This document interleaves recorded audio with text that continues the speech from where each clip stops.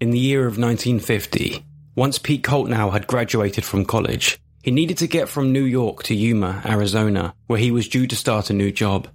He had little money and no car, so he began his travels hitchhiking nearly 2,500 miles across the country by flagging ride after ride from complete strangers. During this time, he sent postcards to his girlfriend, Dot, updating her on his travels, where he explained he was back to the bumpy seats and open roads. It only took a few days for Pete to finally arrive at Yuma, and years later, this series of postcards he had sent to his girlfriend had become part of the Smithsonian exhibition on transportation history, a reminder for the world to look back on a mode of transport that has almost entirely disappeared. To hitchhike, a significant amount of trust is needed within both parties. You do not know whose car you're getting into, and they do not know who they're letting inside. Neither know what secrets the other holds, whilst remaining sat in such close proximity. My name's Luke Mordew, and this urban legend is the Vanishing Hitchhiker.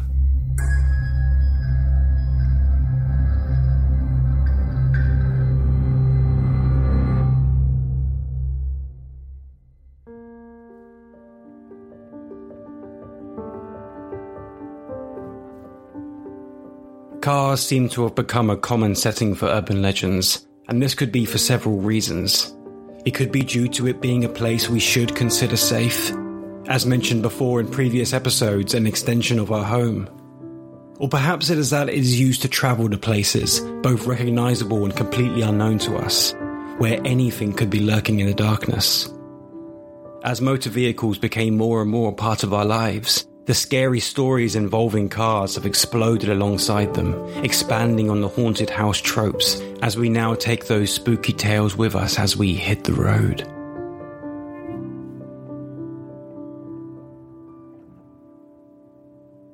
When a hitchhiker appears as a character in a story, it is so often played out to have a sinister turn, whether that be for the hitchhiker themselves or for the driver that decided to pick them up. The fears of hitchhiking have spread so deep into our societies.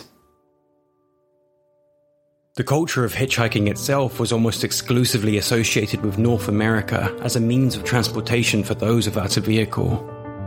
Now, it is different. Although not explicitly banned on all interstates, there are laws in place that prohibit pedestrians from walking alongside the roads, meaning it is now far more difficult to hitch a ride. Other states have taken this even further, making hitchhiking officially illegal, whilst others have banned it only on highways.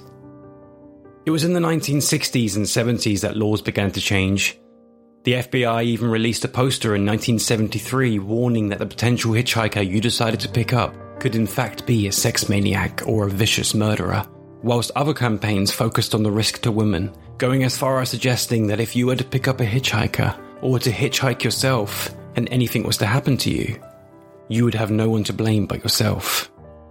Police officers at Rutgers University even handed out cards to hitchhiking women that simply read, "If I were a rapist, you'd be in trouble."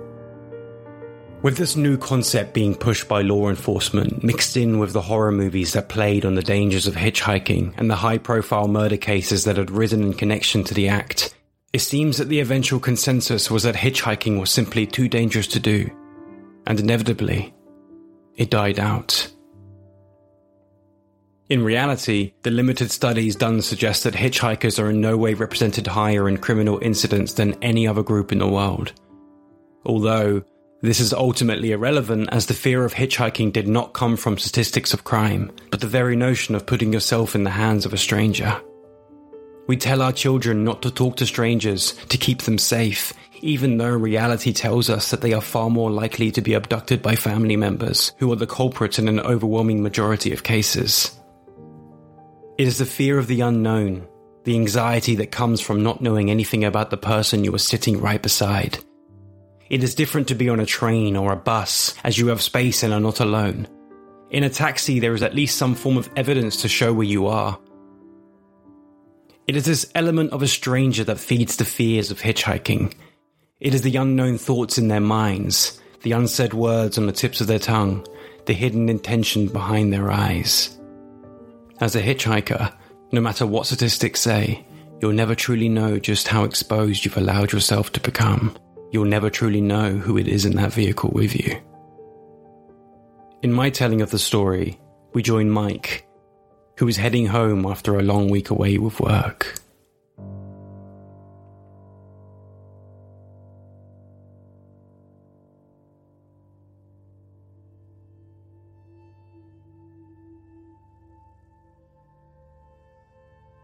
The sun fought to stay up that night, holding on to the sky as long as it could as it reluctantly dozed off to sleep over the horizon of the west.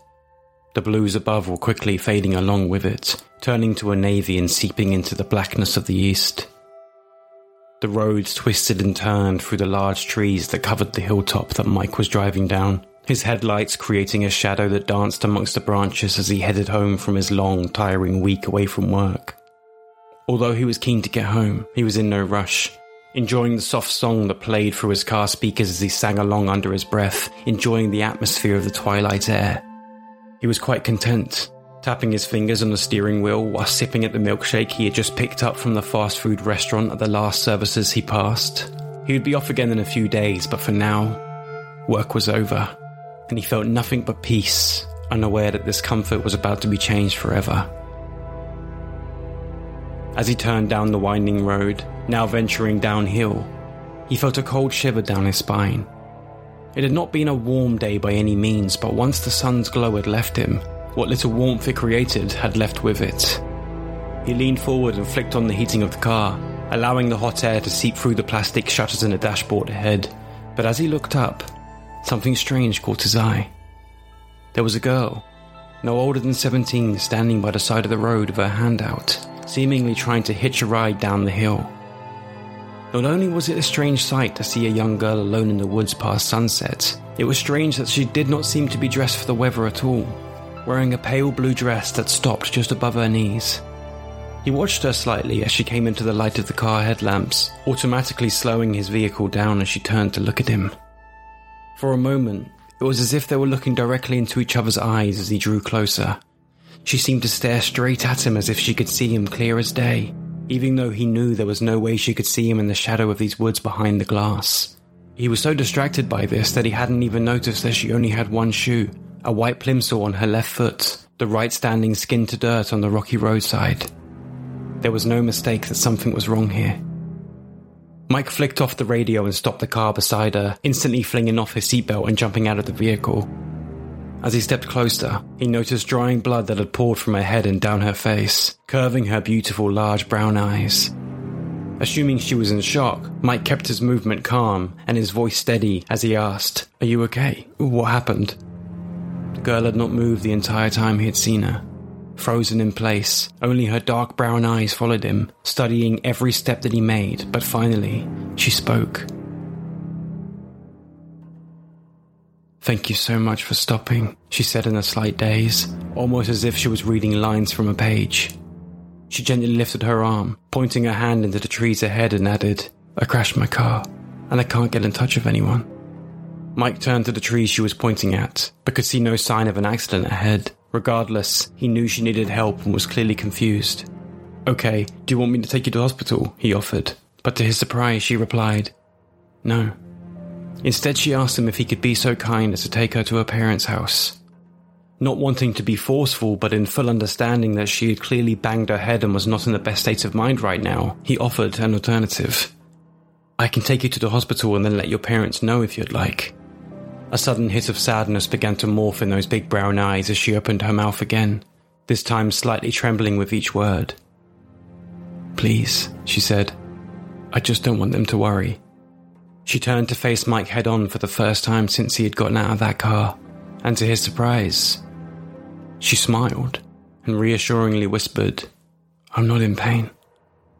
Mike watched her for a moment, unsure on what to do. This wasn't a situation he imagined himself being in moments before, drinking his milkshake and singing away to music. He knew that she needed a hospital, but he wasn't going to spend the night arguing with her, nor was he about to lie to her, and so he agreed, hoping that she'd be taken straight there once she had been reunited with her family. He nodded his head and spun around on the spot, flinging open the back seat of the car, telling himself that if he was going to waste time taking her to her parents, he would do so quickly at least. He watched as she slowly stepped forward, the muddy sole of her right foot crunching against the stones below as he cringed, curious by her lack of reaction to anything going on around her. She slowly sat down in the back seat and he closed the door behind her, empathizing with the shock she must be in before taking a deep breath to calm his own nerves. In a few moments his night had changed course completely, and he had found himself feeling somewhat in shock himself. He jumped into the driver's seat and fastened his seatbelt while studying her in the rearview mirror. He watched as she delicately fastened her seatbelt into her buckle before taking a slow breath, as if controlling her own nerves. She looked up, her big brown eyes staring directly into his once again in the reflection of the mirror. He did not look away. He simply nodded his head and smiled reassuringly, noticing her worry. "You're going to be okay," he told her with a gentle tone, before turning the ignition of the car. As the engine rumbled, the song began to play once again, startling him slightly, unwelcome in this new direction the night had taken. He instantly leaned forward to turn it off, but before his fingers could reach the player, the young girl's voice from the back seat gently asked, "Can you please keep it on?" Wanting to keep as much comfort for her as possible, Mike pulled away from the player and nodded his head before beginning to drive. The blues of the sky were now nothing but a slight shade of royal blue, just about visible in certain areas of the blackness that had now engulfed the wooded hills. Mike was now focused on the winding road ahead, occasionally glancing into the rearview mirror to ensure that the troubled hitchhiker was still awake. It had occurred to him that he'd seen no sign of an accident, and he had begun to question the authenticity of her words. The slight niggling feeling of it being a trap had begun to seep through his more wholesome thoughts. He had heard of tricks laid out on the roadside, but then again, when he was out of the car would have been the perfect time to pounce, and yet nothing had happened. With all of these thoughts running through his mind, he hadn't noticed that she had begun singing, only quietly and only for herself. But her soft voice echoed along the gentle song that played through the speakers around them as she watched the trees go by her to the window. "You have a nice voice," he told her, happy to see she was coming out of her shell that little bit more, even if it was only ever so slightly. "Thank you," she replied. "I like to sing." Mike took a moment, hesitant to ask the question that was on his mind, but he knew if her parents had questions, it'd be better if he was able to answer with some form of clarity. "What happened?" he finally asked, "if you don't mind me asking." The girl didn't look away from the window, continuing to watch the trees fly by as they continued down a large hill.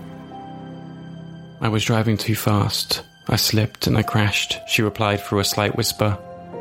"Were you alone?" he asked. "Luckily, yes," she responded before she did something that seemed to surprise them both. She smiled. "I only just learned to drive," she added, slightly laughing under her breath. Mike gently laughed with her, more than anything just happy to see her show any form of emotion, something she seemed unable to do up until this point.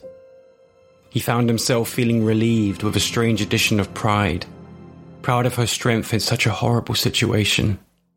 "You should have had a few more lessons, I reckon," he replied, flashing a cheeky, playful smile in the rearview mirror, now seeing that she was watching him back once again. She smiled in return, both finding comfort in the light-heartedness of the conversation. That was until the glow of the streetlights began to emerge ahead as they finally arrived at the bottom of the hill, heading onto the road of the town that sat beneath it. The girl instantly turned her head to the window once more, admiring the lights in awe. "We're back in town," she whispered to herself. Yeah, we're nearly there," he replied reassuringly, looking down at his phone that sat on the dashboard, guiding his way to her address on the map. He looked up to the mirror once more, happy to see her mood was changing, but what he saw was something different entirely. She had now pressed her hand up against the cold glass, watching the lights of the town fly by with such admiration whilst her eyes filled with tears. He didn't say a word, allowing her to have a moment to herself, unsure on whether she was relieved or frightened, overwhelmed with happiness or grief. He focused on the road ahead as he heard her soft voice once more whisper into the air, talking to nobody in particular, as she said, "I was so scared." With only a minute to go on the map, Mike remained focused on it, ensuring he made no wrong turn and incidentally causing a delay in her reunion. "We're nearly there now," he reassuringly said as he turned down the small roads, venturing deeper into the housing estate. "Just one more road." Finally, he turned the last corner, where the map confidently announced, "You have reached your destination." "We've made it," he said proudly as he pulled over by the side of the road, but she didn't respond. He flicked off the ignition and looked up to the rearview mirror, expecting to see her young face looking back at him with a hopeful smile. But instead, he saw nothing but shadow. He instantly turned in his seat, flicking off his seatbelt in a confused panic, checking to see if she had fallen asleep or slipped to the floor, but there was nobody there. He didn't understand. Where could she have gone? How could she have gone? He jumped out of the car and paced to the back seat, flinging open the door. The seatbelt was still buckled, fastened to the chair, but still, there was nobody to be seen. This isn't possible, Mike thought to himself as he slammed the door shut, jumping to the back of the car and flinging open the boot to ensure she hadn't slipped inside, but again, nothing. Just his suitcase from his trip. He stepped out onto the road he had just travelled down, lit only by the streetlights that spread alongside it, but once again, there was nothing. Nobody to be seen. She had vanished. He turned to look up at the house she had taken him to, now wondering who she was and why she had asked him to bring her here. He had to get an answer of some form. He was now feeling as if he was losing his mind. He paced forward, heading towards the front door in a frantic fashion. He knocked and waited, in his mind pleading that somebody would answer and make it all make sense to him. The door finally opened to reveal a middle-aged woman in a dressing gown, clearly in the midst of a wind-down in front of the TV after a day of work. She watched Mike for a moment, confused by his presence, saying, "Hello," in a way that worked as both a greeting and a, "Who are you and what do you want?" Unsure on how to explain the situation, he thought it was best to just speak and hope that somewhere down the line she understood his point. "My name's Mike. I've just had your daughter in my car. She said she's been in an accident. I brought her here to you, but when I pulled over..." Mike stopped talking, noticing the woman's heartbreak as she shook her head. "Why do you do this?" she asked. Mike didn't know what to say. He stood confused, unsure on how to respond to her whilst watching the tears fill up in her eyes. "Why do you people find this funny?" she continued. "It's disgusting. You're disgusting." Mike, in his ever-growing confusion, decided to respond, telling her he was unsure what she means, expressing just how confused he was by what on earth was going on. She ignored him, unwilling to listen to a single word that came from his mouth, a look of disgust and utter heartbreak dimming her dark brown eyes. Before either of them could continue, a middle-aged man appeared in the hall, pacing up the hallway and taking her away, whispering to her as he gently escorted her into the living room. Mike stood in the light of the doorway amongst the shadow of the garden. He turned back to his car that still sat empty, the backseat seatbelt still buckled securely. The man appeared once more, slowly edging to the front door and stepping outside, pulling the door to behind him. He nodded at Mike, flashing him a look of sympathy and understanding as he stepped closer to the nervous driver. "Come with me," he calmly said as he stepped further into the shadow of the garden, heading to the road. Mike slowly followed. "You're with my daughter, yes?" he asked. Mike nodded his head, that morphed to a shake as the confusion of his situation remained bouncing around his mind. "Yes," he replied. I was. I don't know where she's gone." The man looked into the backseat of Mike's car, noticing the handprint against the glass she had created not long before, and gently placed his own upon it. Every 6 months or so, someone comes knocking on our door and tells us the exact same story. I don't know if you're the victim of a disgusting prank or you're in on it yourself, but if you're telling the truth, whoever it was you had in your car was not my daughter, he explained. This did nothing to help Mike's confusion as he shook his head once again, almost as if refusing to allow his mind to register the explanation he had just been given. "Why would someone pretend to be your daughter?" he asked, growing frustrated by the lack of clarity he was receiving. The man let go of the glass and sighed, "Because people are messed up. My daughter's been dead for 4 years. She died up that hill in a car accident. Now, I'm sorry that this has happened, but that was not my daughter in your car." With this, the man instantly turned, hiding his tearful eyes from Mike as he paced up the pathway of the garden, saying his goodbyes with, "And I'll thank you not to come back here again," before stepping into the house and closing the door behind him. 5 minutes or so later, Mike remained sat outside in his car, studying the web on his phone, desperate for answers. The curtains of the house had not twitched, The door had not moved an inch as the parents of the girl remained inside. Finally, Mike had found what he was looking for. Studying the obscure news pages of the local newspaper about a tragic accident that killed a 17-year-old girl up the hill 4 years prior. It was there, in the glow of his phone, sat in the driver's seat of his car, that his eyes began to widen as his thumb scrolled down further to the picture of the tragic girl. The very girl that had hitched a ride with him earlier that night.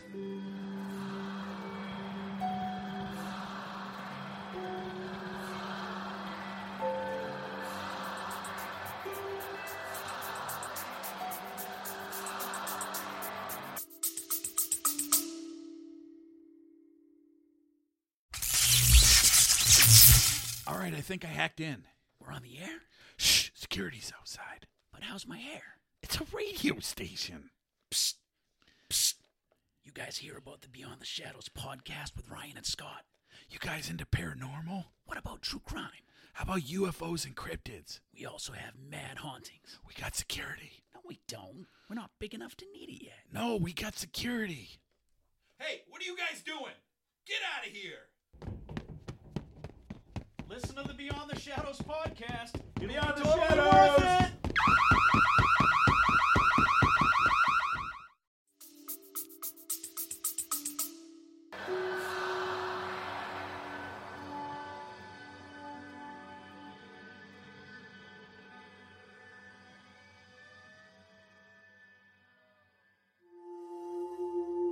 Urban legends tend to only appear in obscure locations. They're always just about vague enough to create difficulty for those who wish to check up on their authenticity. Just like those we've already covered in A Stranger Calls and The Lovers, always happening in a close by but far enough away nameless town. Other legends are locked in place, allocated to specific coordinates in the world, like the legends of Spring-Heeled Jack, Bigfoot and Mothman. Legends like that of the Vanishing Hitchhiker are rare entities. Like A Stranger Calls and The Lovers, they could happen anywhere at any time. But with this legend, the location is often as specific as the tale itself. It is able to bounce from place to place depending on who it is that's telling the story on that occasion. This specific allocation of a place allows the legend to root into the ground and sprout into a fully fledged local legend for the townsfolk nearby to share. They are unaware that the same legend, albeit with slight variations, is being told throughout the world. When hearing the stories involving babysitters, most of us over a certain age listen as an outsider looking in. If you want to put yourself in their shoes, you have to make the decision to do so. With Bloody Mary, you have to actively call her out for her arrival to come. But for the Vanishing Hitchhiker, you merely need to do what most of us do every day. Travel. My version was but one of many iterations of the story, focusing more on the eerie aspect of the tale of the ghostly encounter, keeping it simple and spine-tingling. Although there are many versions of this tale, so many that I won't be able to cover them all. There are ones involving premonitions, prophecies, cemeteries, nightclubs, nuns, priests, horses, and more. There are those that trail off into the more dramatic aspects of storytelling and ones that end in a whimper. Although the flesh that covers them varies and are dressed up in many guises, their skeleton underneath consistently remains the same. The appeal of the story The Vanishing Hitchhiker most likely lies with the meeting itself, with the ghostly encounter occurring not because our lead was out searching for a spirit, but because the spirit itself had come to him. The encounter was a curveball in a mundane situation, and that makes us wonder what we would do if this would happen to us. The lead of the tale being an innocent bystander, a normal man driving home, makes this a story that any of us could lead. We have all seen people by the side of the road in our travels. This legend plays on the thoughts that ask, what if that person you pass wasn't really there at all? It seems that many small communities have taken this legend and claimed it as their own. An example of this happened to me in person, as I told a friend I would be covering this legend in the first episode of Season 2. She told me that this was in fact a local legend that she had known since childhood up Bluebell Hill in Kent, England. To her, this tale was a local ghost story amongst the towns in the area. Even she was completely unaware that this legend spread far beyond the borders of Kent. What's worth pointing out is that even in these smaller communities where it is far tougher to hide in obscurity, the driver of the legend remains nameless. Sometimes they are given job titles in a doctor or a taxi driver, but they are never given anything that would lead to potential confirmation of the tale. This also includes the full name of the ghostly spirit itself. You would think a tale so outlandish would garner some form of attention, and yet both characters of the story remain nameless in their tellings, thus feeding into the mystery even further. This remains the same across the board in all legends. Unless they are handed common first names that change from tale to tale in an attempt to humanize them without ever allocating their existence to any real person in the world. There is, of course, always the exception that proves the rule, in this case being a version told in Hawaii, where the tale itself has been morphed to fit the culture, with the natives of the land changing its story to the guise of an old woman carrying a basket, an old woman that is supposedly the human form of the goddess Pele. The climax of the mysterious story of the Vanishing Hitchhiker is the shocking twist at the end of the tale. It is haunting for several reasons. Firstly, it is the otherworldly strangeness of the situation. Second is the tragedy. The fact that a young girl had died on that hill where she now remains, lingering in the cold. Thirdly, and I would argue mostly, it is the fact that he did not realise that the person he was talking to was dead. It plays on our mind as we imagine the notion of those that we briefly pass in the darkness of the night. Perhaps we passed a spirit ourselves and was completely unaware. Even as a non-believer in the spirit world, I find the notion fascinating and haunting in a way that can cause goosebumps to appear under my skin. To better understand what a believer may feel at this concept, I have a question that I've asked myself before. A creepy concept not because the question itself is scary, but because the probable answer is yes. And that question is, that in your lifetime, do you think you've ever been within close proximity of a murderer? It is the eeriness of a stranger, an undoubtable wariness of the world that has always been in our hearts, doubting the agenda of those around us that we do not know. Much of this is what leads to nationalism, racism, and several forms of hate, the mistrust of those around us that we do not know or recognize. Perhaps this is why in the modern telling of the story, it is often mentioned that the hitchhiker is beautiful. This adds nothing to the story, and whether she's attractive or not holds nothing to the relevance of her death. Perhaps it is simply to juxtapose the darkness of the situation, simply adding to the eeriness. Or maybe it's to justify why the driver pulls over to begin with. In truth, they are all factors at play, as well as her beauty making the tragedy of it all that little bit more heartbreaking. Not only were they innocent, they were also beautiful. It is playing on the halo effect, a term in psychology used to label the ways in which we perceive attractive people, with a study showing that a good-looking person in a photograph is often assumed to be an overall good person. This is exacerbated by the constant use of scars, marks and disabilities in the villains of movies, whilst our attractive and good-at-heart hero defeats them and saves the day. This overall distrust of people around us modernised the legend in some parts of the world, causing it to transform into something else entirely, one that scraps the notion of a lost spirit and replaces it with real-life troubles, a dark confirmation of the fears we have of any hitchhiker's hidden agenda. The story follows a man who is driving down a long, winding road when he notices an old lady with a basket, dressed in a long, ankle-length skirt. He pulls up beside her and offers her a ride, but as she gets into the back seat of the car, he notices the cuff of a pair of trousers she's wearing underneath her skirt. "Does it get very cold around here?" the man asks her, but she doesn't respond. "You have on flannel trousers," he adds, trying to get a response from her. It is here that the old lady, who is really a man in disguise, pulls out a gun from his basket and holds up the driver to rob him.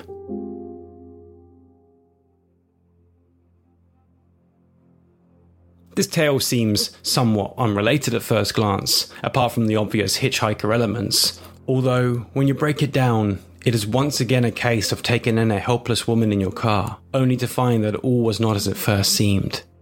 As previously stated, this version of the tale works more as a warning of strangers, to avoid them and be wary of their intentions, replacing the eerie mystery with a dastardly plot. Perhaps another reason the legend of the hitchhiker continues to persist through the ever-changing world is that it triggers a dilemma within oneself. If you were in that person's shoes, would you lean into the feeling of wanting to be the kind person that would help someone lost at the roadside? Or would you leave them, distrusting of the unknown intentions that person may have? Does our inability to trust the reliability of strangers make us unreliable in ourselves?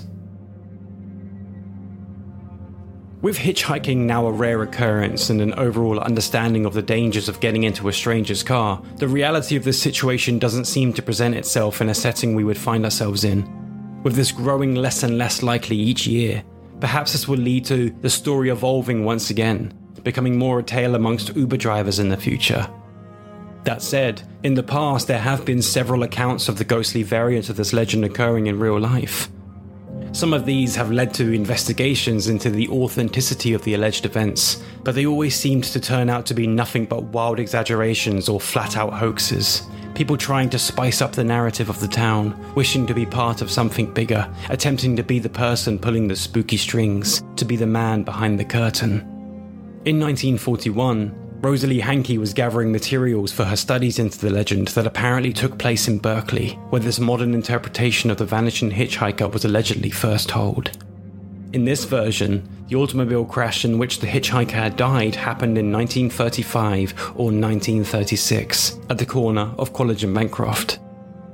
When Rosalie checked the Berkeley City records from 1934 to 1937, she found that only a single accident involving personal injury had occurred at that corner during the entire 5-year period, and that was non-fatal.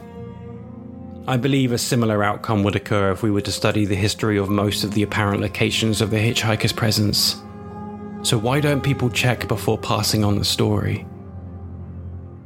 Put simply, it's just far more exciting to believe.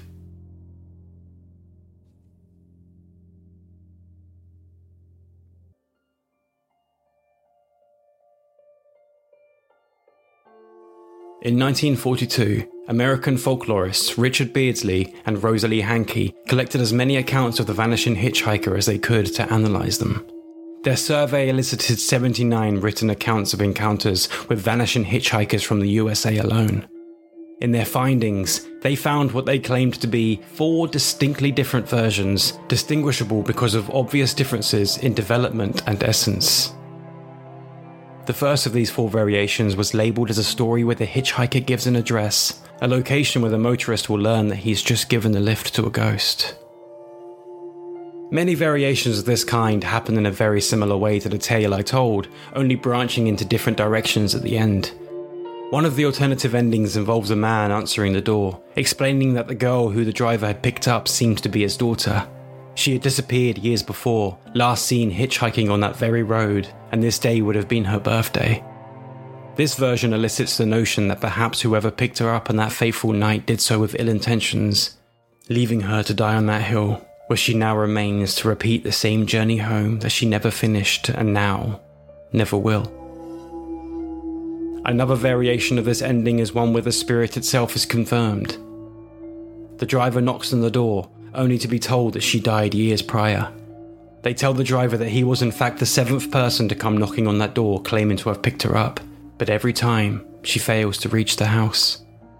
The aforementioned confirmation is for the driver and for the audience, that he was not seeing things or imagining the situation, but that this was a haunting shared with several people passing through the location.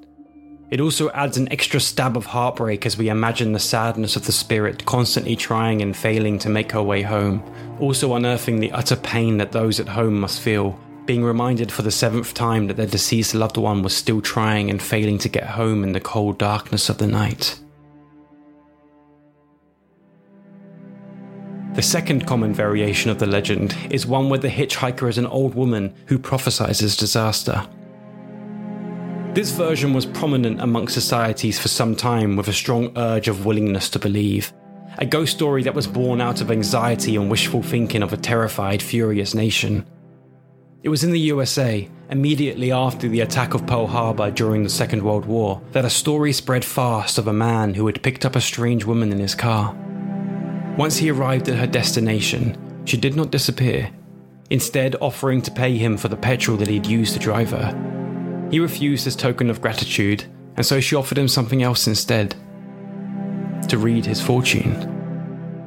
The The citizens of the US would tell each other this legend with hopeful whispers as they shared the tale, telling each other that the woman had told the man, "There will be a dead body in your car before you get home, and Hitler will be dead in 6 months." The man brushed it off as the ramblings of a strange woman and continued with his journey through the night. But it was here that he came across a car accident with a seriously injured man inside. In his panic, he took the man and placed him inside of his car, rushing towards the hospital to get him help, but by the time he had arrived at the destination, his injured passenger had died.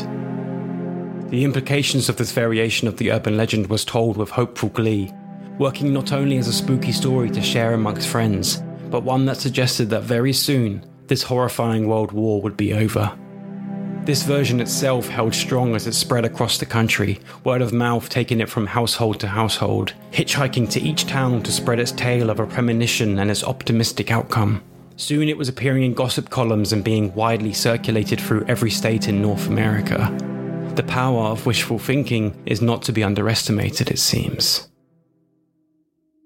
The third common variation is that of a young woman who is picked up from a party and leaves the vehicle with the driver's coat or other item of clothing, often to help keep her warm. An iteration of this third variant follows two men having a beer in a bar where they meet a young woman. She asks them if they'd take her home as she lives in the same neighbourhood as them, and she, in keeping with the legend at hand, gets into the back seat. This night is very cold, and noticing she is shivering, one of the men offers her his overcoat to wrap herself up with. It was when they were drawing closer to their street, passing by the local cemetery, that she asked them if they could stop for a minute. They pull over and let her out, watching her disappear into the darkness. They wait for some time, confused by what's happening, but allowing it to run its course. After a while, a niggling feeling begins to grow inside of them that she has snuck off and left, stealing the overcoat as well. They grow irritated and get out of the car to look for her, heading deep into the cemetery. It is during this process that they eventually find the overcoat, draped over a headstone. One with her name on it.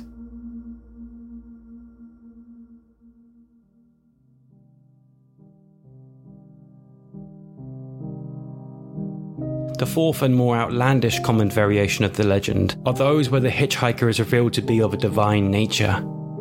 One tells a story of a woman and her auntie who is a practicing nun. They are heading down a long road when they pick up a hitchhiker. In this version, a rarity occurs, where the person sitting in the backseat of the car is not a young girl, or even a woman, but a man. He asks the two women if they have heard the gospel and if they know Jesus Christ. Once they respond, he simply says, "He's coming soon," and vanishes on the spot. The two women, confused and shaken up by the occurrence, take a break in the closest service station and explain what has happened to them to the gas attendant that comes to them. Strangely, the attendant isn't surprised by the story at all, and explains that at least 20 people had reported the exact same thing. This religious version of the narrative has many variations in itself, whether it be Mormons, nuns, or a mysterious stranger with a knowledge of the Word of God. What is most interesting about the religious aspect of this variant is that, although not proven to be connected at all, a story eerily similar to the legend is found within the Bible itself. It is amongst the pages of the New Testament within Acts 8:26-39. This is the story of Philip, who is picked up by an Ethiopian man who is driving a chariot. During their travels, they discuss religious matters, and eventually, the Ethiopian man asks to be baptized. Philip agrees and performs the baptism before vanishing. These more religious versions of the story serve a different purpose than the eerie tale of those that surround it, with these aiming to confirm the faith of the believers, reminding them that God has not forgotten them and that a plan is still very much in place.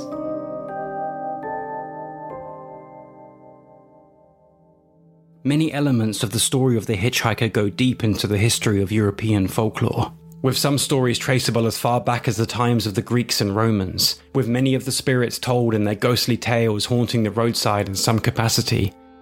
It seems that the stories of lost souls on the road have existed almost as long as the roads themselves. It appears to be a perfect setting for a spooky sighting. Whilst we focus on the road ahead, sometimes daydreaming more than we should be, we sometimes see things in the corner of our eye, wondering what on earth it could have been. At times, we find ourselves on roads that hold that spooky atmosphere upon them, and we can never really explain why it is. It just seems that certain roads hold a presence about them that can cause an unease amongst travellers. With this, it is easy to see why this feeling could correlate with the notion of a spirit standing by the roadside, watching you pass. Although the world is full of multiple variations of the legend, cousins rather than daughters of the story that began in Europe so long ago, the tale as we know it now remains a part of modern folklore, a young story with glimmers of the past in its narrative, sharing the DNA with its ancestors, but growing to very much be its own tale. Several variations of an ancestor to the legend is in the late 19th century, back in 1876, taking place within a horse-drawn carriage in a time before motor vehicles dominated the roads worldwide. The tale was even known to span across the Western Hemisphere, venturing deep into the East with a tale that holds a number of similarities taking place in China. The Chinese story goes that a beautiful girl was walking with a young man along the road to her parents' home. As the man walks, the young girl walks behind him, mirroring our version of the girl sitting in the back seat of our driver's car. Eventually, when the man arrives at the house he was walking her to, he turns to find that she has disappeared, and upon knocking on the door, just like so many iterations of the Vanishing Hitchhiker, the father explains that she had been killed in the spot he had found her in, and that her spirit had led him to her home. The latter half of the 19th century also held ground to another version of the Vanishing Hitchhiker, where she would hop a ride on the back of a horse, although the hitchhiker was instead known as the Ghost Rider, where she would suddenly jump onto young men's horses as they would pass a certain woods near Del Mar, New York. It wasn't until the men would arrive at the destination where the Ghost Rider, who was as usual a woman, would disappear. She did have a reputation as being an envious spirit, but although she caused frights and mischief, she was known to do very little harm bar riding behind the young men and causing a fright. As time went on, it seems as though the story of the spirit in the carriage or on the back of a horse or travelling by foot had evolved with the times, becoming a passenger in the back seat of a car, taxi, ambulance or bus. It seems that although this legend may spawn in different parts of the world, wearing many faces and sharing different messages, its skeleton remains intact, ever changing alongside the world that evolves so rapidly around it. Like an ever-existing soul, the story is able to change through experiences, from a dark narrative to a bittersweet tale depending on whose lips the story passes, depending on who has summoned the story's spirit once again. The story itself appeals to our joy in being spooked, finding exhilaration in the horrors of the unknown just as long as it remains at arm's length. Although the spirit in this story is more often than not relatively benign and even somewhat helpful, the twist ending still evokes that shiver up our spine as it's such a sudden hit of otherworldliness in such an everyday setting. Before I end this dive into the history of the Vanishing Hitchhiker, I will share a story that I found that, although it remains distant from the roadside, it has enough of the story's DNA to be worth a mention, a distant relative of the hitchhiker's tale. That is a story published all the way back in 1824 by Washington Irving, titled The Lady with the Velvet Collar. Originally titled The Adventure of the German Student, the tale concerns a young student who lives in Paris during the French Revolution.